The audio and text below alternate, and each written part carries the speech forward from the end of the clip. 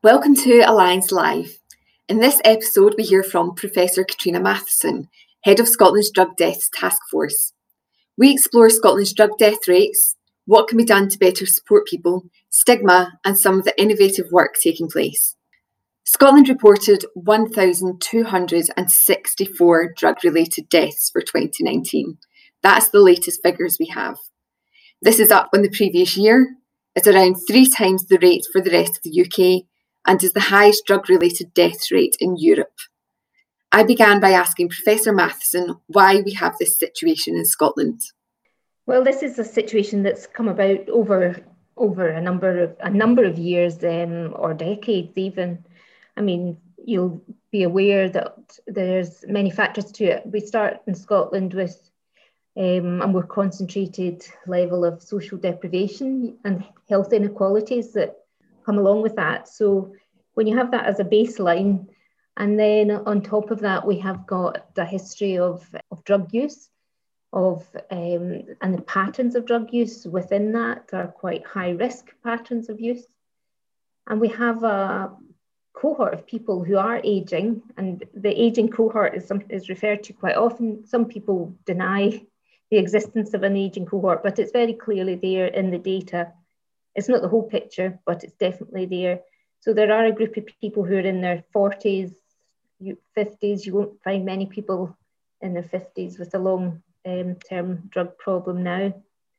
And they have aged prematurely, if you like, because of their drug use. They're at much higher risk physically, and because of their long history of drug use, they have a lot of additional trauma and coexisting mental health problems as well as physical health problems that makes them more susceptible. So we have that. We have high patterns of high risk drug use. More recently, we also have cocaine use. And it's like a perfect storm, which is a horrible term to use, but all of these things together and the lack of investment means that services have been quite difficult to access, and people haven't wanted to access them because of stigma. And we'll maybe talk more about that. So all of these things that have come together and created this situation, which has been evident in the drug death figures for 10 years.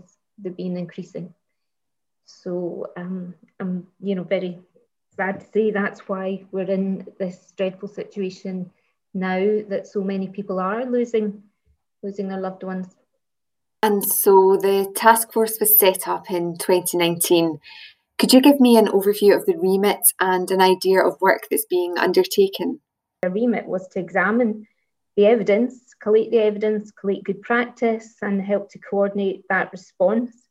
So an evidence-based response to tackling drug deaths using evidence from other parts of the world, but also bringing in that unique Scottish challenge that we have, the unique picture in Scotland, and bringing those two things together to present our forward plan of how we will and are tackling how Scotland can tackle that. The task force is made up of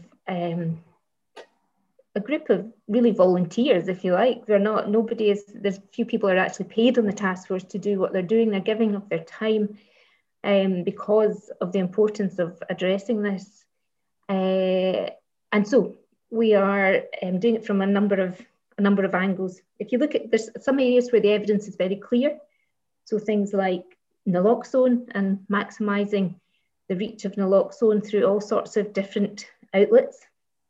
I can say more about that if you like, but I can also just go on and list some of the other things we're working on. It's also very clear from the evidence that having people in treatment is protective. So we had to really focus on making sure our treatment systems are easy to access, are available and are user friendly. Very much need to put the patient, the client, back in the centre of that. So that's what another strand of our work through the medication assisted treatment programme. There's other bits of evidence where it's obvious to make an intervention. So if people have had a non-fatal overdose, they're at a very high risk of going on to have a fatal overdose in the next 12 months. So that's a clear point of intervention. So that's why we have focused efforts around using that point of intervention to try to reach out to people and offer them either access to treatment or support, or what would work for them really at that time. So there's a strand of work around that. And underlining all of this, of course, and what came up in an early consultation exercise and comes up all the time, is the challenges of stigma. And of course, stigma prevents people from accessing not just drug treatment or support, but all the kind of healthcare and mental health support that they need. So people don't go to the GP because they're worried they might be stigmatized or treated differently. And they might not go for healthcare because they feel that they might be treated in a way that will be unpleasant. So they don't go for healthcare until it's maybe more of an emergency and it's more difficult to manage or to treat. So stigma is another strand of our work. Let's focus on stigma. To those with no experience of it, it may seem like a bit of an abstract concept, but it really has real-world implications.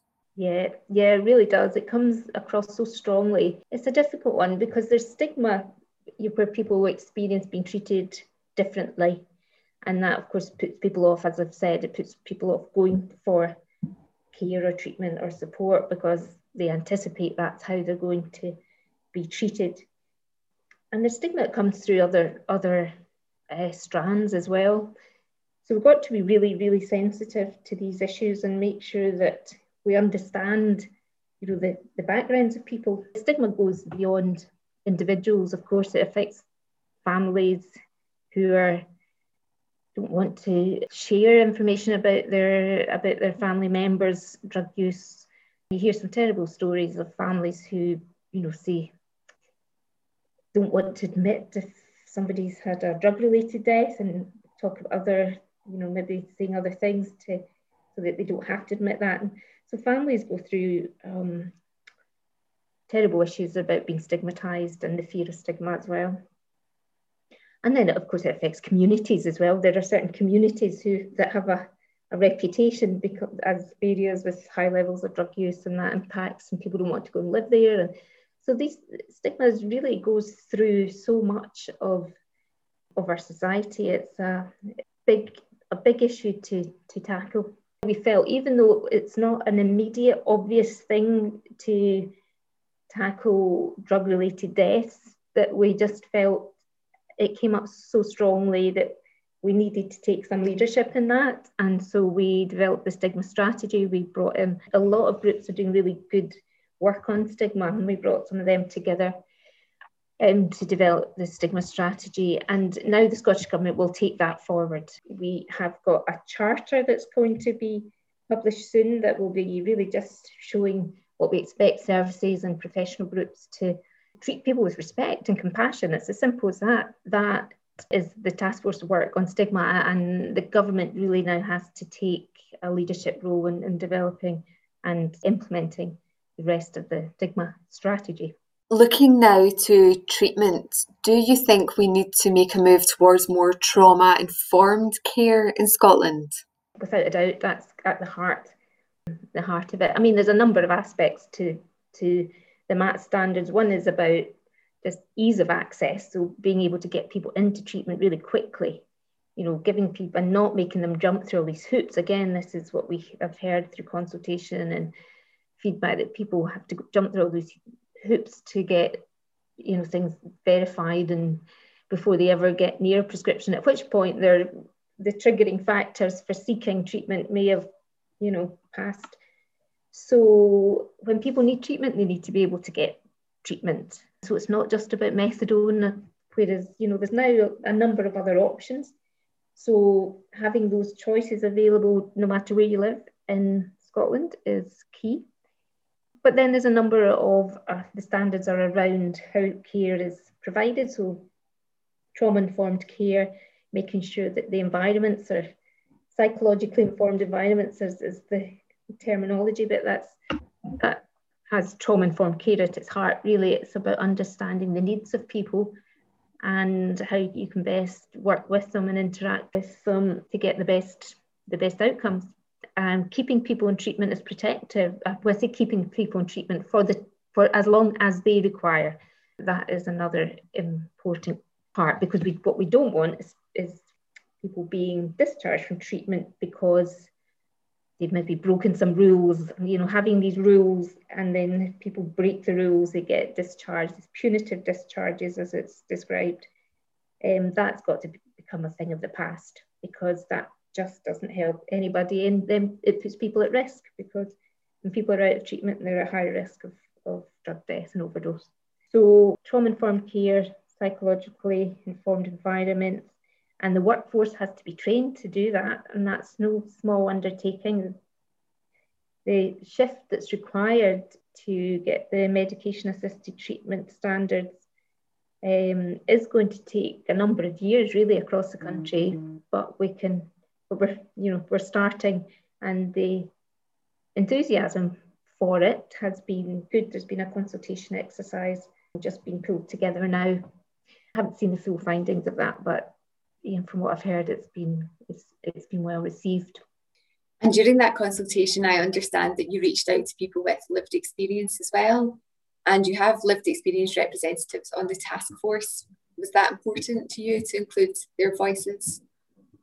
Of course, absolutely, of course. And it's probably been best demonstrated through the consultation of the MAT standards. Yeah, that was built in from the outset. It's been built into the task force from the outset, that the main task force itself has 4 people with direct lived experience, and we've got 1 member with family experience. And then we have various subgroups, sub-working groups, working different things, and they have additional members as well who come from family and lived experience, living experience. So all groups have representation to make sure that perspective is built in. And we also have some reference groups as well, so that we can, if we have a document that we want to just get more views on, or a direction of travel we want to get extra insight into or extra consultation on, and we used our reference groups to provide that.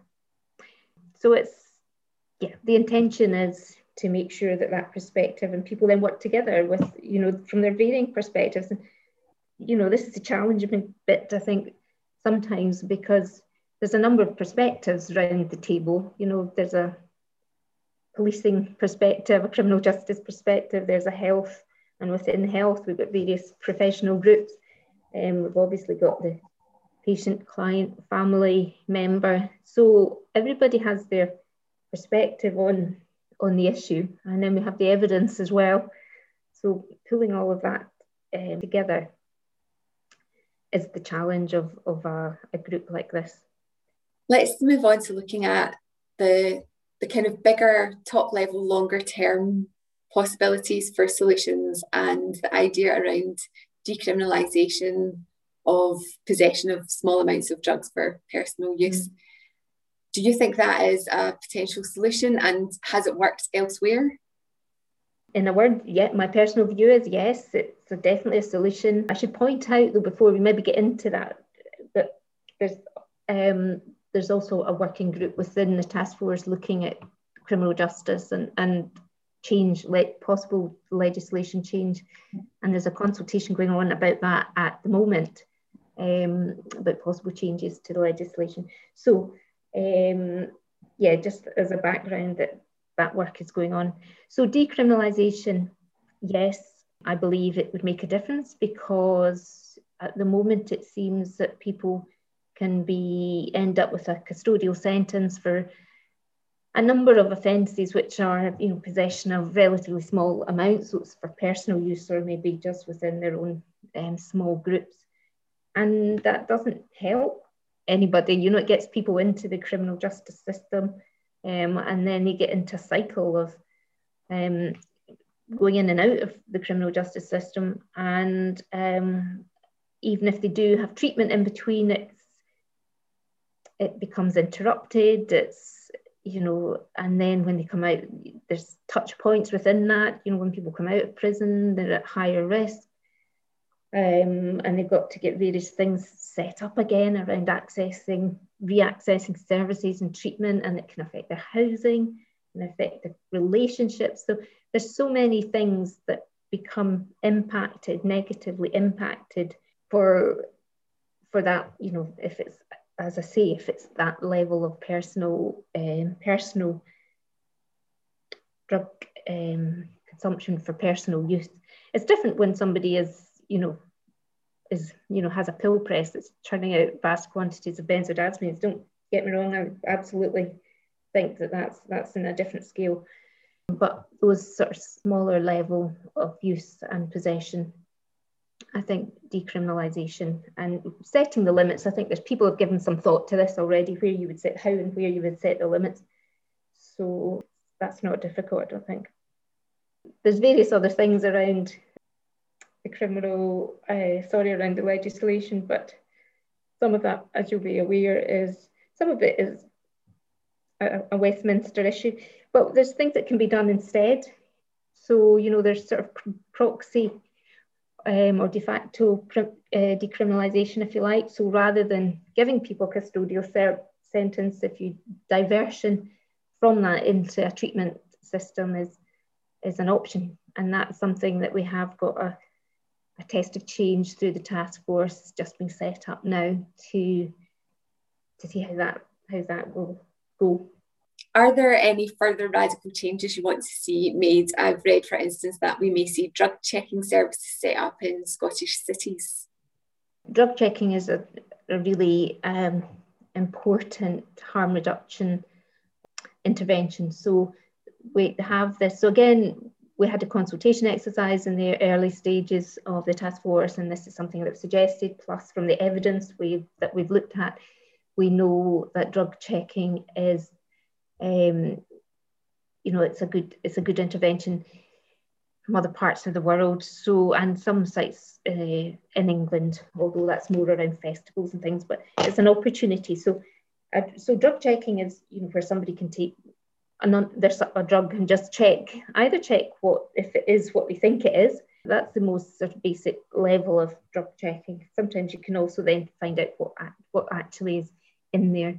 So there's a bit of work to be done before you can then get the actual drug checking facility. So that's what the project's doing. It's working with all the partnerships and the collaborations and making sure all of those are considered and addressed, and their views are heard and built into the development of the actual service. And another important thing to highlight is that you have to have a license, a Home Office license for a drug checking facility. And it's quite a process to apply for these licenses, and it takes time. So again, that's why it's not going to happen overnight. We're talking about it might be 18 months away before we actually get a facility. I mean, I'm just saying that as a ballpark, because it depends. The licensing bit is going to be the crucial bit. We are trying through discussions with the Home Office to see if that could be speeded up a little bit, that licensing aspect of the process, which would be great. So positive discussions there, but that's our Scottish Government colleagues are doing that on behalf of the drug checking project. So that's a really exciting opportunity. And I suppose the vision is that any needle exchange service could also have a small drug checking facility as well. So, even in a community pharmacy where they do needle exchange, and space is an issue, obviously, in some places, but, a small unit where you could actually also check. People could take their drug substances in to get them checked. I think it's really, really important moving forward, because what we don't have here, touch wood, so far is drugs like fentanyl and carfentanil, which are just horrendous, the deaths caused by those in North America. And if that comes here in any volume, we really will be, that it will just be dreadful. So we need to be able to pick up on things like that very quickly. And then that drug checking gets built into surveillance systems so that when something's around and circulating, your surveillance system can kick in and warn other areas of other people and services that need to be aware of that. Staying with harm reduction, there have been calls from various quarters for a safe injection facility, especially in Glasgow. What are your thoughts on that? Again, the evidence base is strong, and undoubtedly the evidence supports having supervised consumption spaces that are supervised by, trained nursing staff who can not just give advice on things like injecting sites, but also deal with an overdose when it happens, and they do happen a lot. If you've got a high volume of people using these services like you get in Canada, for example, that we've heard good evidence from, then you will get a lot of overdoses. So people need to be very well trained and responsive for those types of services. So the advantage of supervised consumption sites could be that they help to get another way of getting people into treatment and support. But I think, to put all of that in context, it's never going to be, certainly isn't the answer. It's not the full answer. It could be part of the solution, but it's not necessarily going to be viable in all places. And even in Glasgow, it's a big city.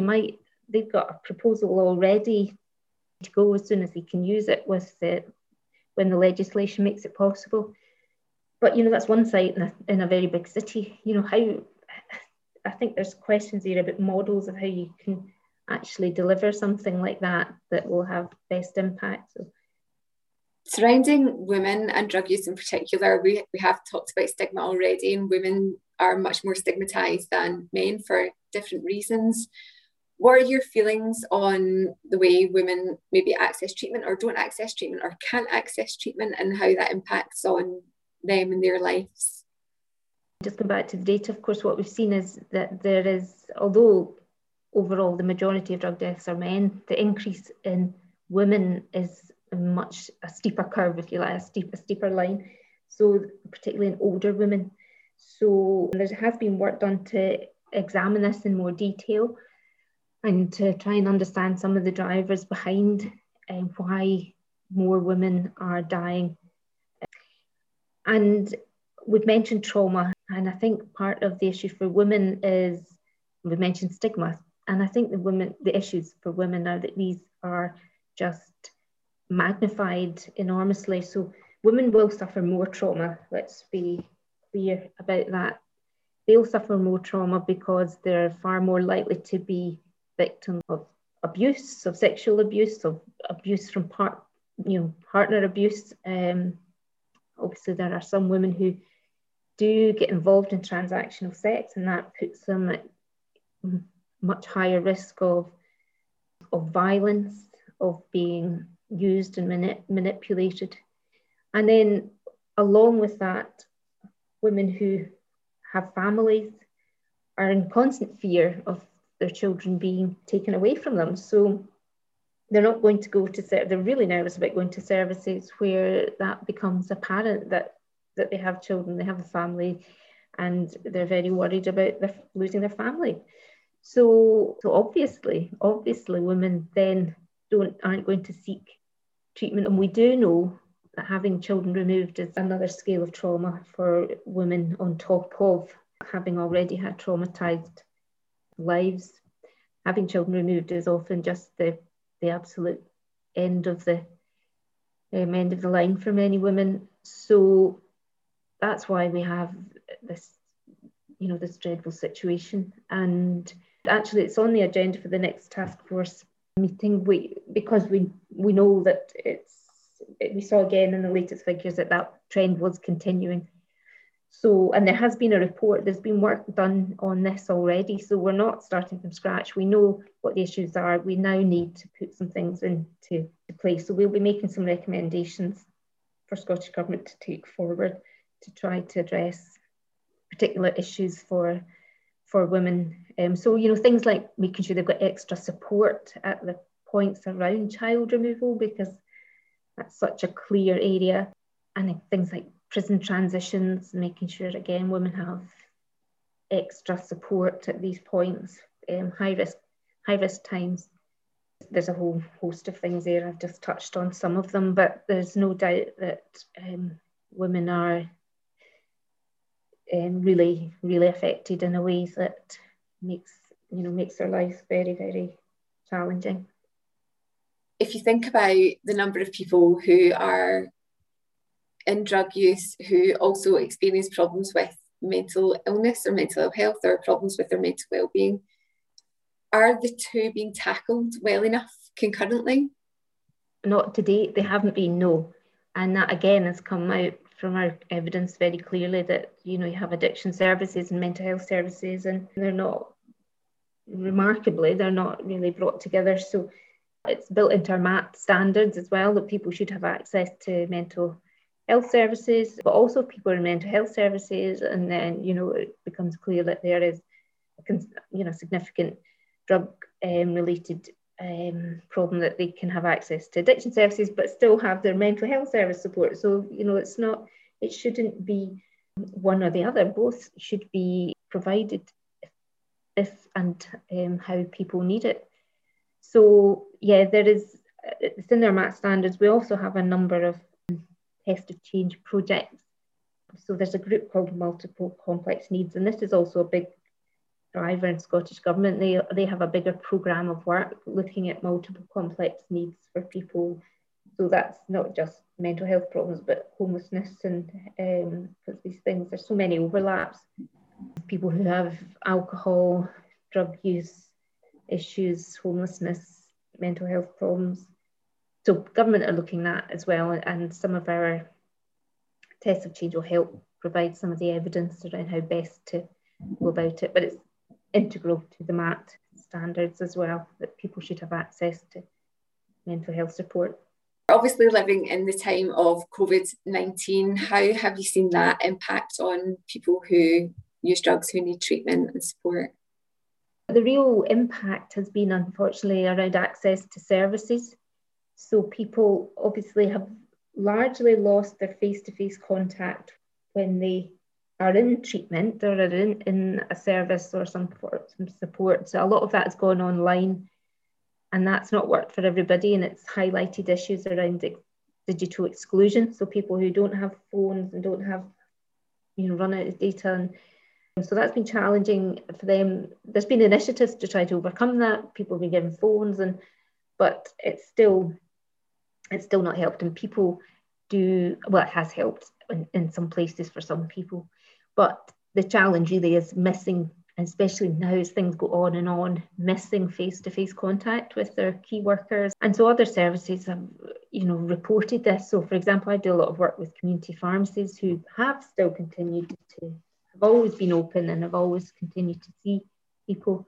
And they report, that they have had seen visually and just seen that people are struggling more, and people will say that, people who are on long-term prescriptions will say that they're struggling and they're missing their face-to-face contact. So some pharmacies are doing their best to try to help along the way, but that's a challenge. So that's a challenge for individuals. They haven't got the face-to-face, but the real challenge for us all in terms of trying to reduce drug deaths is a crucial part of the strategy to try to get more people into treatment. We're just not really able to do that at the scale we need to do it to make the impact while we have COVID, and we aren't able to get new admissions to treatment. And people aren't very clear how they go about it either in COVID times. How do they get treatment? So we've also seen changes in other things like the way prescriptions are dispensed. So people are getting more medication home. They're not going to necessarily go to the pharmacy every day to get medication. Now that is fine for some people, and actually some people have done really well with it, but it's not ideal for everybody, and it does put increased risks. There's a lot of things have to be done around that, risk assessments, to make sure you're not putting people at any increased risk. And then there's access to things like injecting equipment. That's also reduced. Although, injecting providers, injecting equipment providers have been doing really, really good work. There's going around doors, doing home deliveries, posting things out to people, but the total volumes are reduced. So there's lots of challenges around COVID, and it's undoubtedly going to slow down the progress that we can make with reducing drug deaths. Can you tell me what work there is being done around living experience? At the last task force meeting, where the First Minister and the Minister were present, the task force made a strong case for the importance of having living experience as well as lived experience involvement, not just at task force, really at the whole level of informing services, so that we can have a truly responsive delivery of care and support. So since then, there's been a proposal. We've consulted with people who've been involved in developing networks, and there are also some groups in Scotland where there are service user groups, for example. And there is a proposal that's now quite well developed around living experience and active drug user experience. So this would be initially around supporting groups that exist already and helping local areas to develop and facilitate other groups. So it will be for people who maybe are not in services or who maybe use needle exchange, and also people who are using drug treatment services to make sure that their voices are heard within their services. I'm not saying bringing all those people together necessarily. That might work and that might not. There'll be different variations in local areas. So this is a really significant development for Scotland, and I think this will be a really important way of making sure our services are truly responsive and the voices of the most marginalised people can be heard. And I suppose it's also an investment that the government hasn't made before, because they have invested strongly and very successfully in the recovery network for people with lived experience, and that's gone, I think, very well. We now have a really good, supportive recovery groups around the country. And so this is now to develop that further for those who are active drug users and have living experience. Thank you to Professor Matheson, Chair of the Drug Deaths Task Force, for speaking to us on this episode of Alliance Live. Keep an eye on our Twitter feed. The handle is @AllianceScot for the latest in Alliance Live output.